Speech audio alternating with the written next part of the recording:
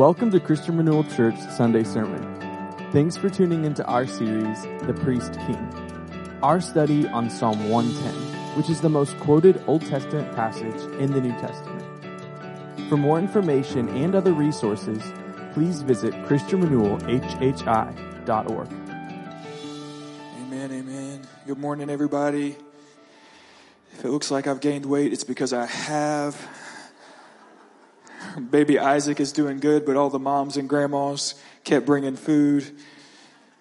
I have no sleep and no self-control, and so it's going straight to my hips. Once on the lips, forever on the hips is what they say.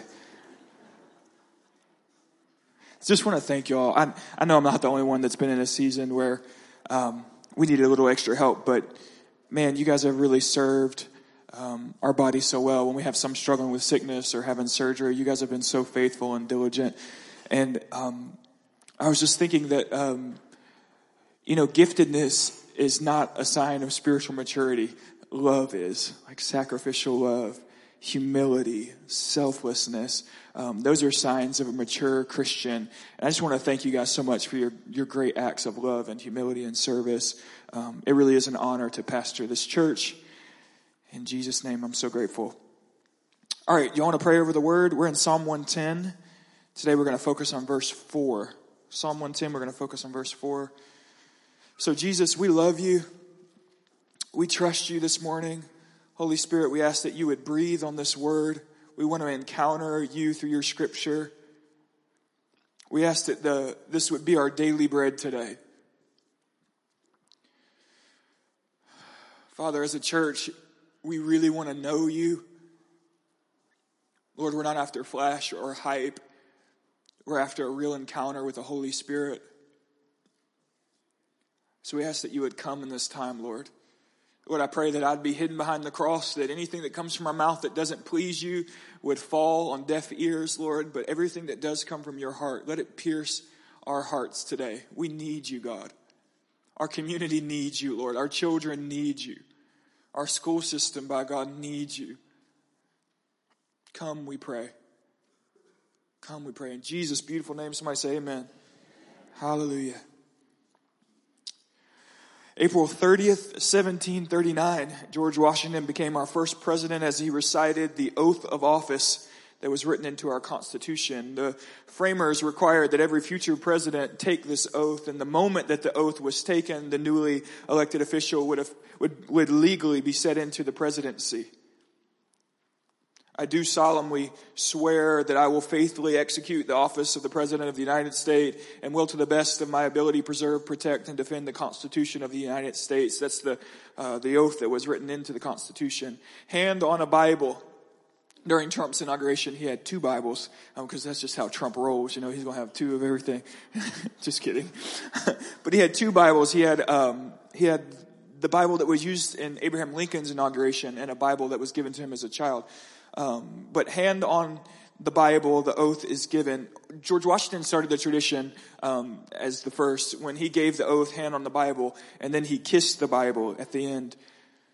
President Obama's inauguration in 2009, Justice Roberts was to read him the oath, and so Justice Roberts would read a line, "I do solemnly swear," and then President Obama would repeat the line back.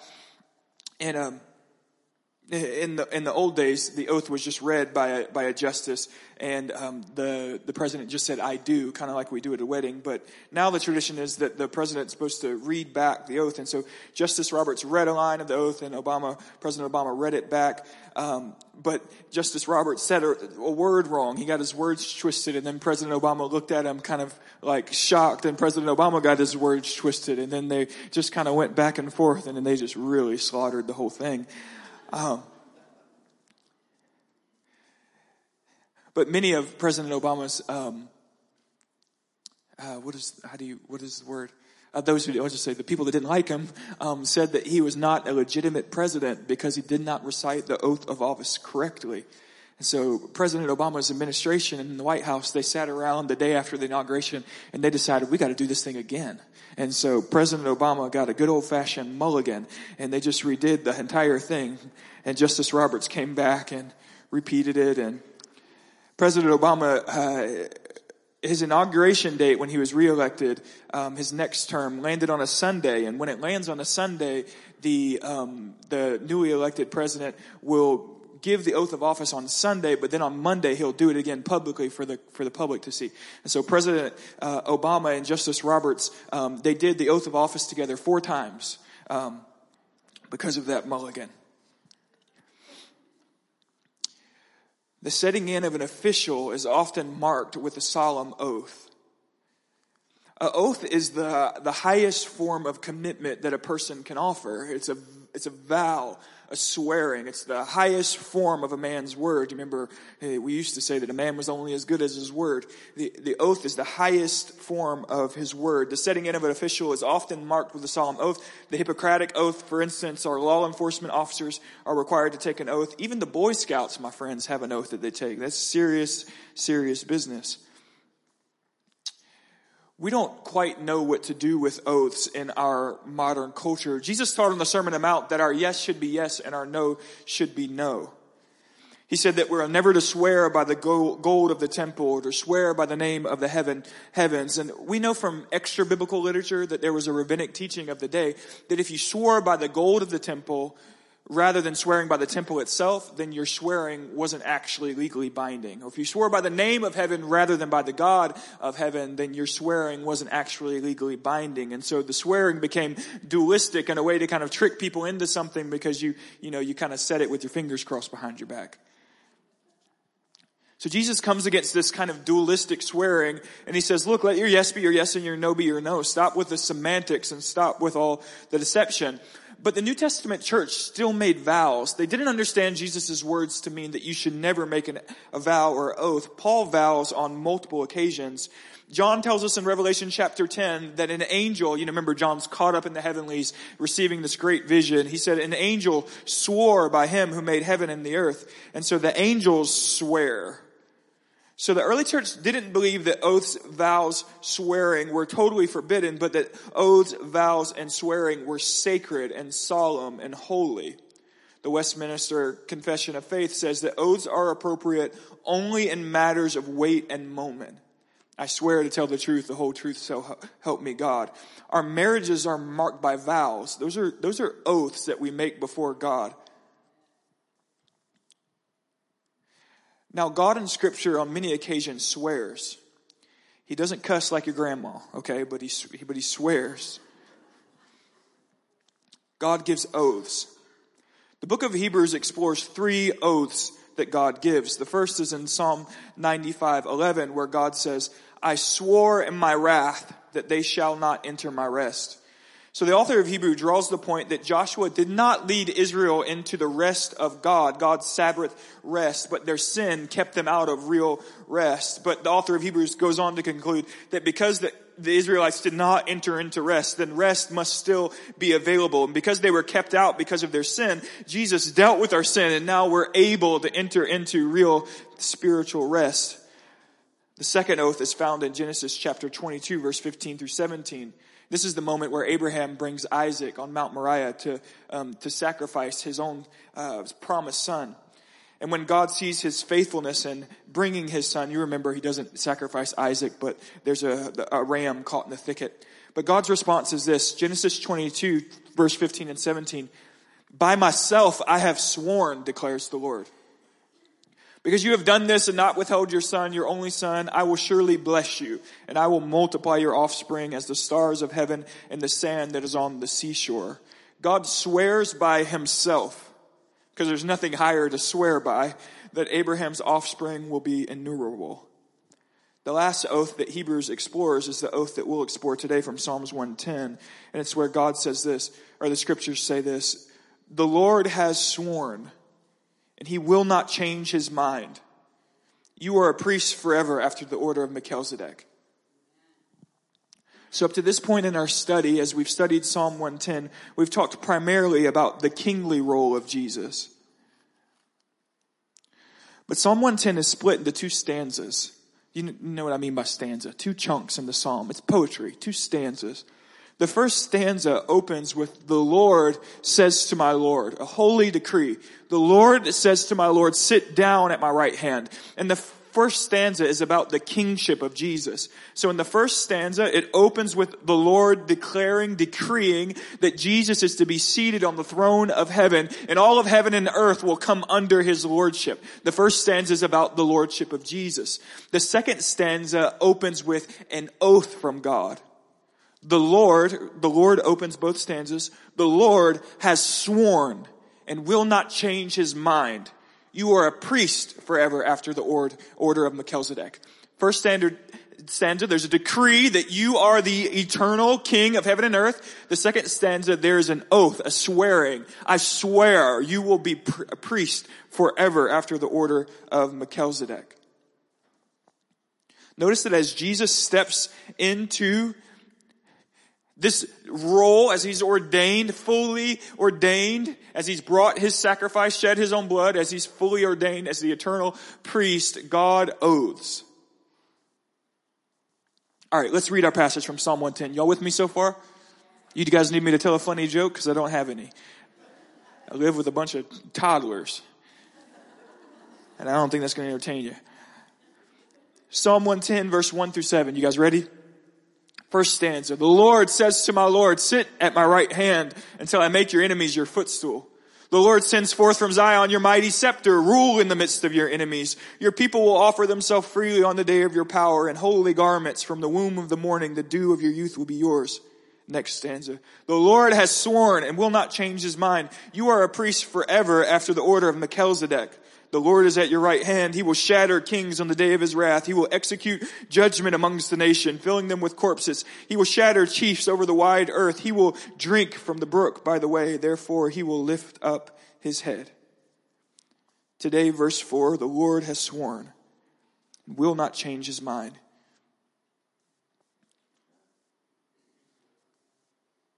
So up to now in our series, we've talked about the decree of God, Jesus being seated on the throne of heaven, waiting for his enemies to be made his footstool. The next week in our series, we talked about the fact that his people offer themselves freely. His people are not coerced. His people are not intimidated into serving him. They recognize the beauty and the majesty and the goodness in his character. And at that recognition, they offer themselves freely to Jesus.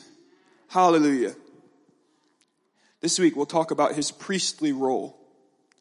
Up to now, he's been our reigning king, whom we serve with great gladness. Now he is our great high priest, our mediator, our intercessor.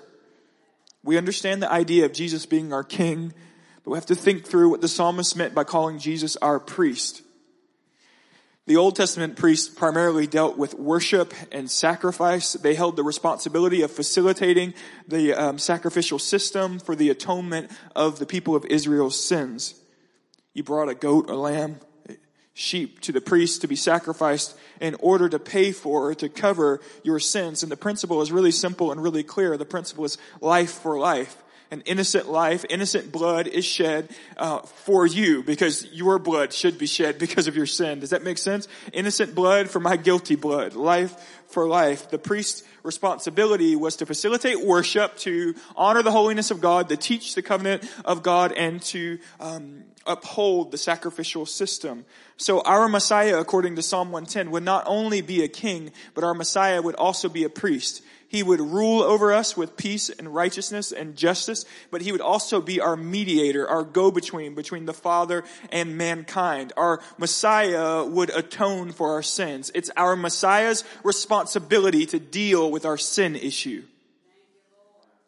According to Psalm 110, it will be Messiah's responsibility to deal with our sin issue.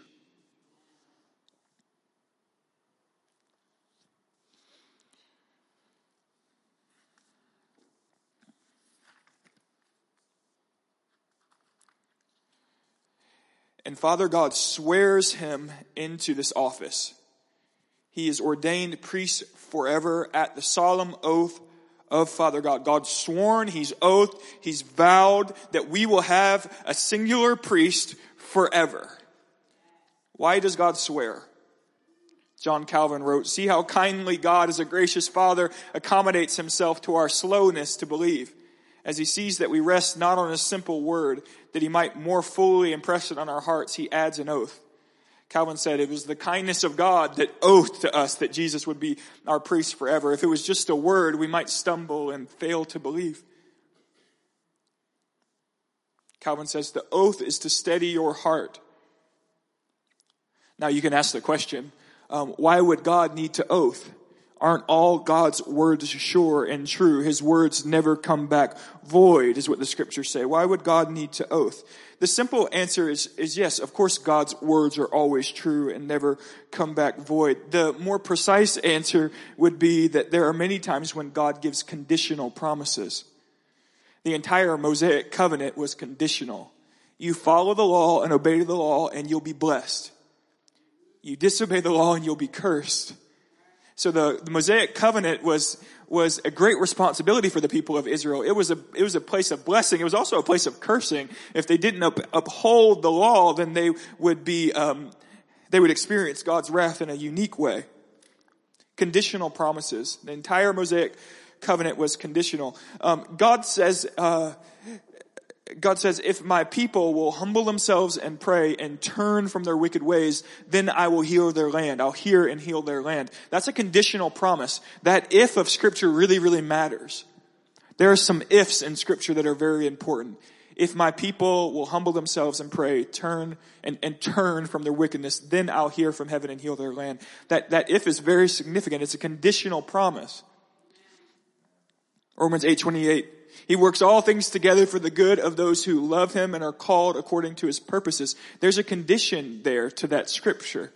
And so he works all things together for the good of those who love him and are called according to his purposes. There is a unique, sovereign working out of details, knitting together the intricacies of lives of those who love him. God has a unique intention to work for all things for the good of those who love him. That's a unique promise to those who love him. That promise is not established to those who do not love him. There's a condition there. There are a lot of conditions in Scripture. Now, conditional promises are not unethical. Anyone who's been a parent for longer than 5 minutes understands conditional promises. You can go to your friend's house when you clean that nasty bathroom. If the nasty bathroom ain't cleaned, you ain't going nowhere. Right? Conditional promises are very natural in relational settings.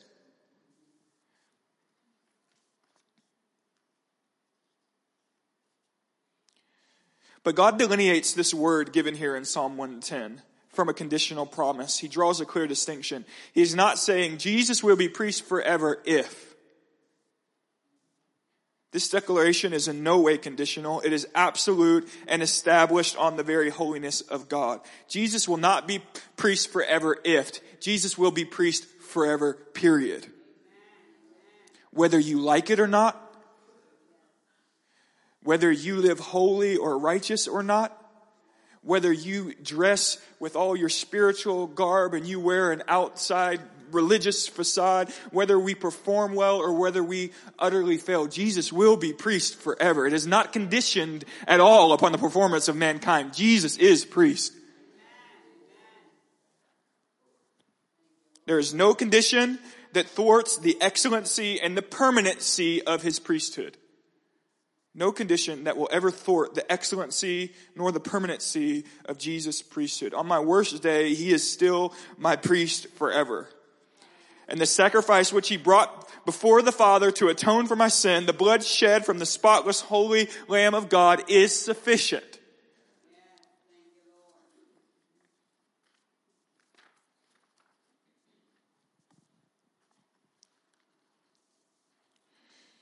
You may have totally screwed up yesterday. He's still priest. His blood still possesses unlimitless power. Cling to the cross. Come to his forgiveness and mercy. You may have backslidden and strayed. Run to him with faith and repentance.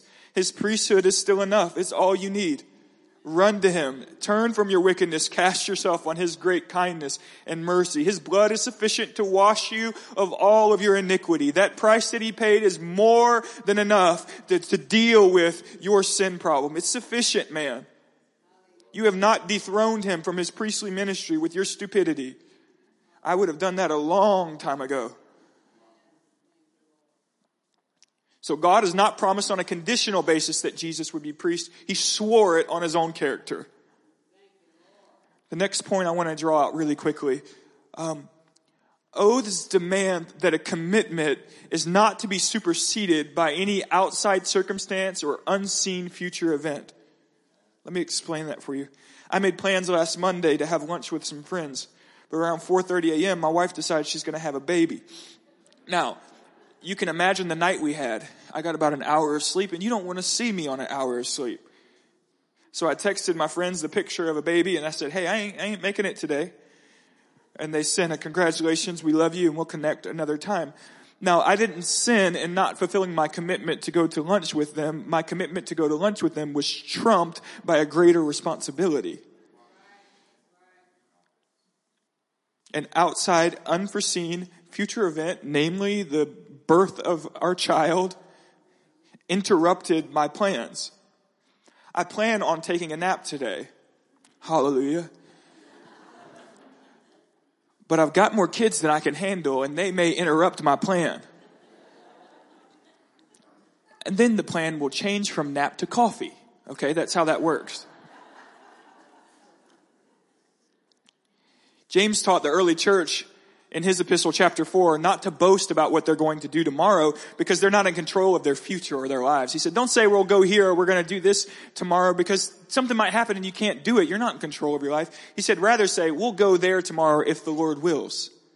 And he said, that acknowledges and makes room for the fact that you're not in control. But oaths are different. They're not mere commitments or social obligations. When an oath is made, it's declared to be priority above every future possible unforeseen circumstance or outcome.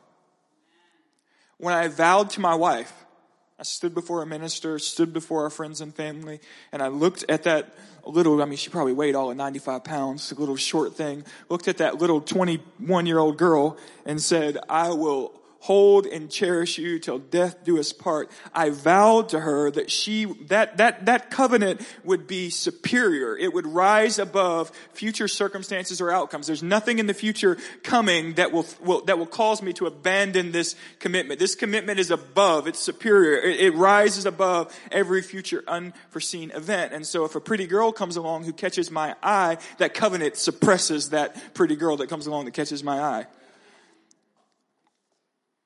And wives, if you meet a man who tries to woo you and you decide, I like him a little bit better than my husband, that future, unforeseen future event is suppressed by the oath that you made. The vow, the oath. You wake up one day and decide you're bored. The oath suppresses, it trumps, it crushes the boredom. The boredom does not have the right to crush your marriage vows. You start to have financial difficulty or you can't stop fighting. The oath crushes financial difficulty and the fact that you can't stop fighting. And so you figure it out. You work it out. Our society has abandoned the holiness of oaths. And as a process, our families are decaying. And when the family decays, you see where we're headed. And so we've got to get back to the holiness of oaths. We've got to understand vows. Now, I'm not throwing a stone at anybody who's had a divorce. You hear me, there's grace and there's mercy. If we were throwing stones this morning, I'd be the first one on the ground here, okay? I got a big old head with a big target that says, hit me for my sin. Okay, so I'm not throwing stones about your mistakes yesterday. But what I am saying is in the future, looking towards tomorrow, we've got to really honor vows, oaths. You guys hear me? Nothing external or unforeseen will cause me to abandon my oath to my wife. Your marriage vow rises above. And our marriages are actually intended to reflect the relationship between Jesus and his church. That's what the scripture says in Ephesians chapter 5. That my marriage, the way that I love my wife, is supposed to reflect to my children and to my neighbors, to my coworkers and to my community what real covenant and commitment looks like. They should look at my marriage and say, oh, that must be what Jesus' love for his church is like. And Jesus doesn't quit loving his church because she gets a little bit older and gets a little pudgy, okay? Jesus doesn't quit on me because I lost the physique. All right? I never had the physique to begin with. It never came. Jesus doesn't quit on me because he gets bored. You guys hear what I'm saying? Jesus' love for me is sure. Sure as the sun's coming up tomorrow. Jesus loves me, man. And that's the way we're supposed to love our spouses. We've vowed to love our spouses that way. And so what I'm trying to get at here is that when God says, I swear to you, and I will not change my mind, that Jesus is a priest forever, what God is saying is that there is no future unforeseen event that would cause God's intention to honor Jesus' priesthood to be thwarted. So when some new spiritual guru comes along and says that you need to follow me to really be accepted by God, I have all the secrets. No, God has sworn and has not changed his mind that Jesus is priest forever. When someone tells you that you need the intercession of Muhammad, no, Muhammad coming 600 years later. No, God has not changed his mind. Jesus is priest forever. And I don't need the ministry of Joseph Smith. Do you guys hear what I'm saying? I don't need Oprah's opinion. I don't need anyone to mediate between me and God. Jesus is my mediator forever. God swore it. And just because you came along 2,000 years later with your smooth talking and charisma, your future event does not cause God to go back on his oath. It's an oath. Jesus is it, man. He's the priest forever. He's the only way to the Father.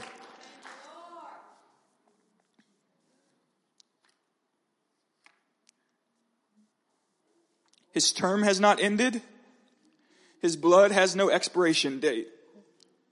You do not need to pray to a saint this morning as if their righteous, holy life will somehow cause you to earn favor with God. You don't need to call on a saint. You need to call on Jesus.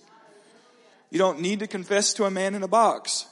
Of course, Scripture gives the idea of confessing our sin one to another, but you don't need a man to stand in between you and God, and I don't need to put on a collar and a robe to mediate between you and God. No, Jesus is your priest, man. Go to Jesus.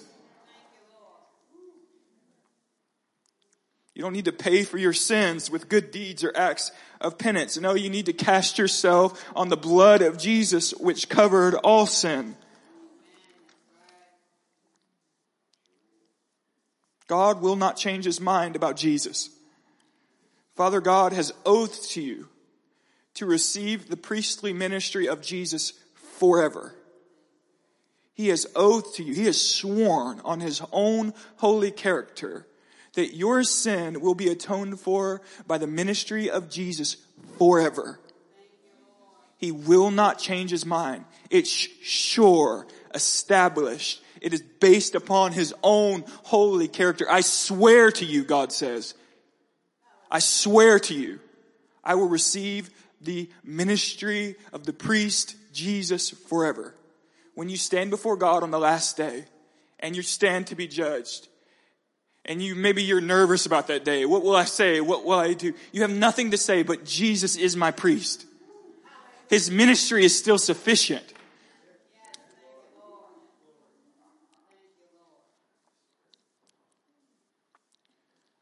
So the issue becomes, now we'll fillet this thing out here. The issue then becomes, how can Messiah be a priest? We know that the Messiah comes from the tribe of Judah. Priests come from the lineage of Levi. How could that be? I'm so glad you asked.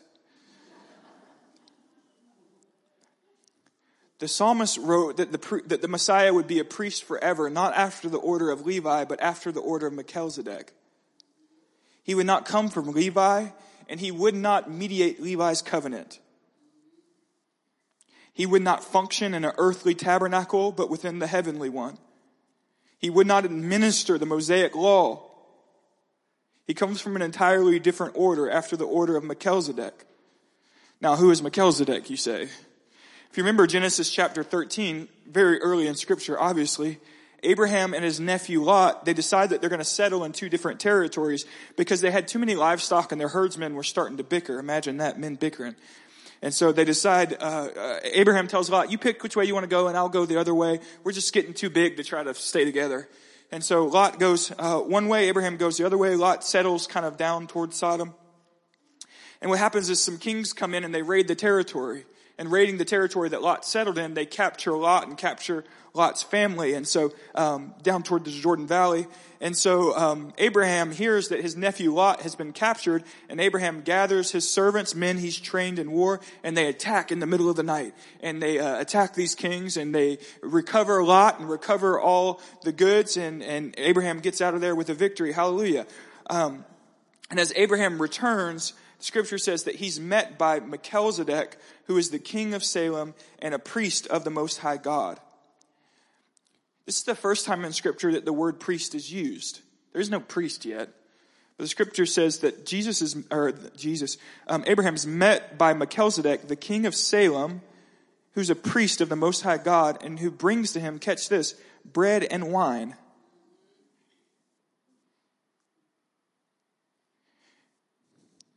And the Scripture says that Abraham tithed to Melchizedek. He gave a tenth of his spoil to Melchizedek, who functioned both as a priest of the Most High God and the king of Salem.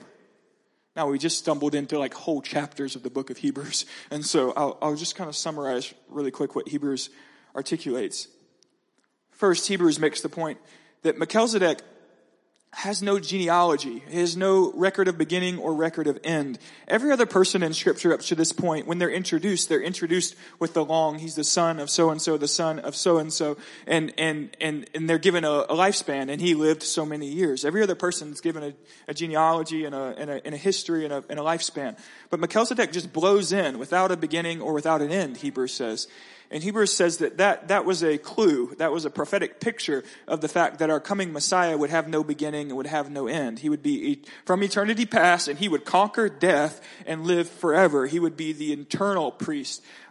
Hebrews says that it draws that point out. Now, many in early church history thought that Melchizedek was actually a Christophany or a pre-incarnate showing up of Jesus. Now, that's not the point of Hebrews, and I don't believe that Melchizedek was a Christophany. I think that he was a real person, but I think that the author of Hebrews was drawing out the point that in the same way that we know nothing about the beginning or end of Melchizedek, you'll know nothing about the beginning or end of Jesus, because he'll have no beginning or end. He'll reign eternally. Next, Melchizedek's name means king of righteousness. Zedek is the Hebrew for righteousness, so his name literally is king of righteousness. And Melchizedek reigns in Salem, which means peace, and clearly correlates with Jerusalem. So Messiah would be a priest after the order of this strange, mysterious man from Genesis chapter 13, who has no beginning and end, who is the king of righteousness and is the king of Salem, of peace.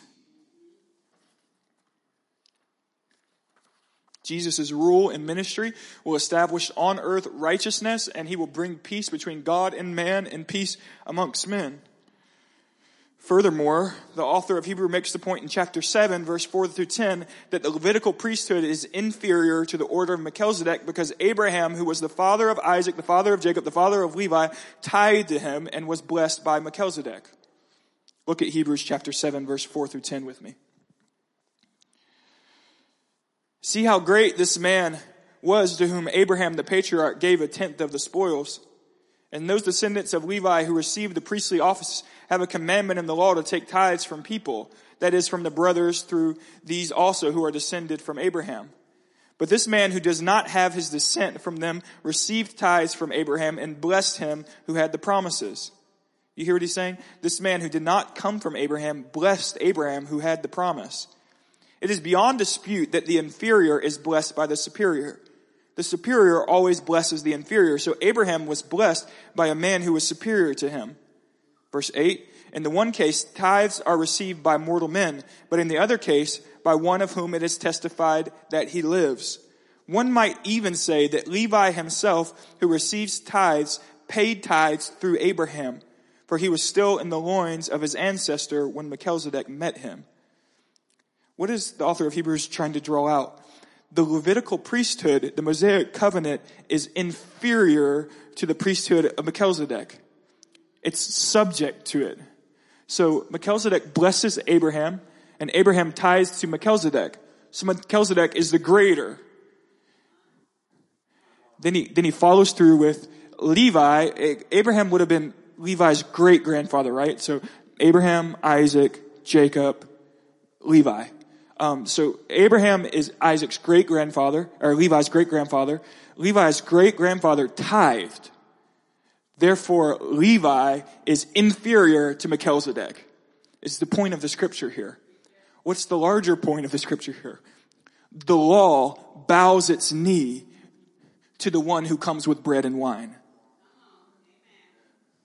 The law is subject to the one who has no beginning and no end, and comes to Abraham, the one with the promises, with bread and with wine. He doesn't bring the Mosaic covenant. He brings a greater covenant. A covenant that's superior to the Mosaic covenant.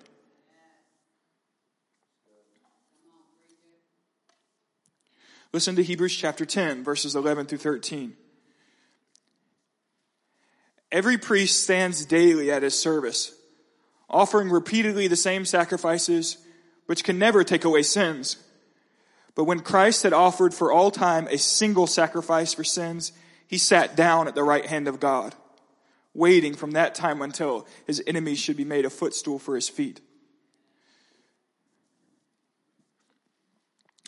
The picture is that the high priest, the priest of Israel, they bring sacrifices day in and day out, morning, evening, and noon. They're sacrificing animals to try to atone for the sins of the people. But the scripture says that Jesus, he offers a sacrifice once and for all.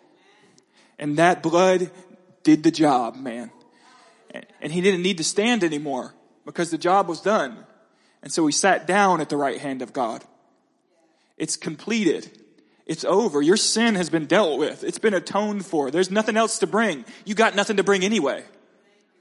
God has sworn forever that what was brought was sufficient. It's enough. On the sworn oath of God, the blood of Jesus did it. It is done. God says, I am satisfied with that. Stop trying to pay for your own sins and spinning wheels and trying to atone, trying to clean yourself up. Maybe God, you can't clean yourself up. Cast yourself on the priest. The sacrifice is complete. Our great high priest has offered his own blood. He does not stand day in and day out. He does not rise in the early morning bringing blood to the altar. He's seated because the job is done. And the conditional Mosaic covenant that says that if you perform, you'll be blessed, it now bows its knee to the covenant of grace, which says, turn to me with faith and repentance, and you will be blessed undoubtedly. The covenant of Moses said, you perform and you'll have God's blessing. The covenant of grace, it says, just come. I will lavish my great love upon you freely. Not because of what you've done. You can't do anything. But because of what Jesus has done. Come. The Levitical priesthood bows its knee to the priesthood of Melchizedek. And you are set free forever from the order of law. You have no performing to do. You are empowered by grace and the Holy Spirit. You will live holy, but not because you're trying to earn something, but because God has produced in you a deep desire for himself. There's nothing to earn. You've got no need to perform. You're a bad actor anyway.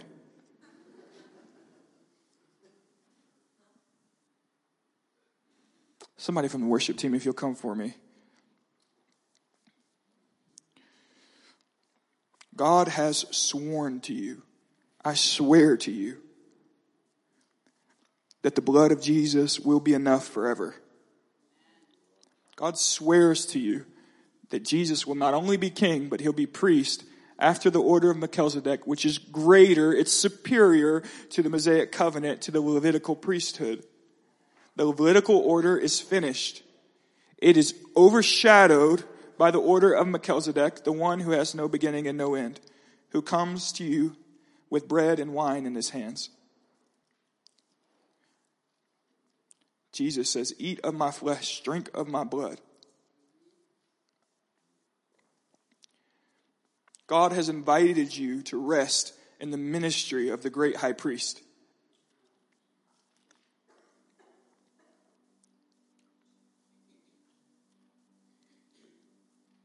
Under the Levitical priesthood, You imagine bringing your sacrifice and wondering if the priest did it right. You better do it right, man. And then you mess up and you think, I got to go bring something else. And there's this sense of unrest, the sense of not being settled, of needing to do. I've got to keep doing in order to be cleansed, to be atoned for. There's this sense of doing. Under this new covenant with this new great high priest, there is no sense of unsettlement. Jesus did it right. And he did it once and for all. And he's inviting you this morning to leave behind a covenant of works. What does that mean for you? That means you can breathe in the kingdom of grace. Take a deep breath this morning.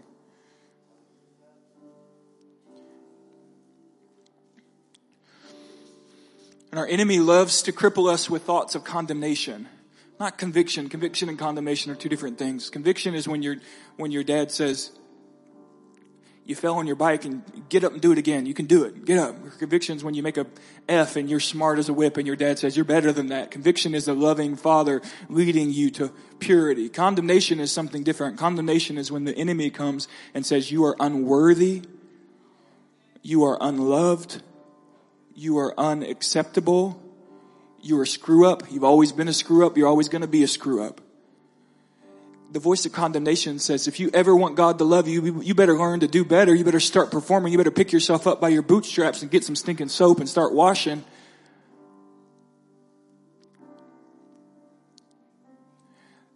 The ministry of grace says,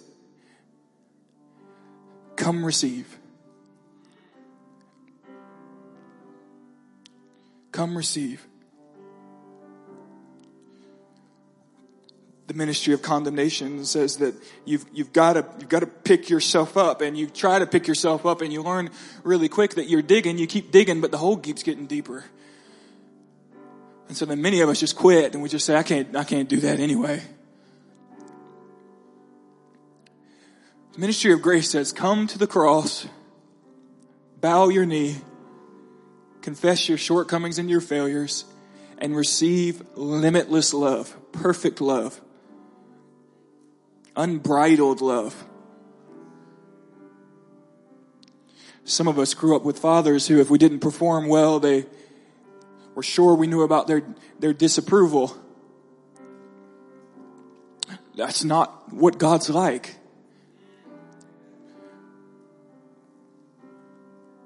When you screw up, God says, come to the cross.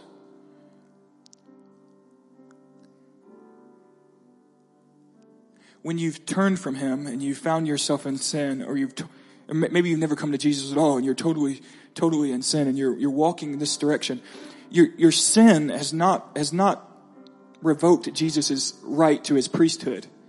His blood's still sufficient. You haven't dethroned him. And so you can keep living saying, I've got to make up for my own problem. And no, you just need to turn and come back to his priesthood. You didn't dethrone him. He's still there. His blood's still perfectly sufficient. Your drug addiction is nothing for the blood of Jesus. Your sexual sin ain't nothing for the blood of Jesus. Your lies, your deception, your stealing, your arrogance, your pride is nothing for the blood of Jesus. You just come to him. You're caught up in pornography. Come to Jesus. You got family issues. You know you're living in bitterness and unforgiveness. You come to Jesus. His blood is capable of washing you, cleansing you. And the scriptures say that he'll give you a new heart. You've got a heart of stone. Of course it ain't beaten. He'll give you a new heart, a heart of flesh. Come to Jesus. He's enough, man. He's enough. Come to Jesus. Oh, what arrogance to think that you could actually do something to cause Jesus to lose his priesthood, man. It's established on the sworn oath of God. God swears to you, Jesus is enough. God swears to you, Jesus is the only way. God swears to you, Jesus' arms will be open wide to you forever. Come, turn with repentance and faith. Thank you for listening to this Sunday sermon. Subscribe to our podcast for new messages weekly. Visit ChristianRenewalHHI.org for more resources. We hope you have a blessed week.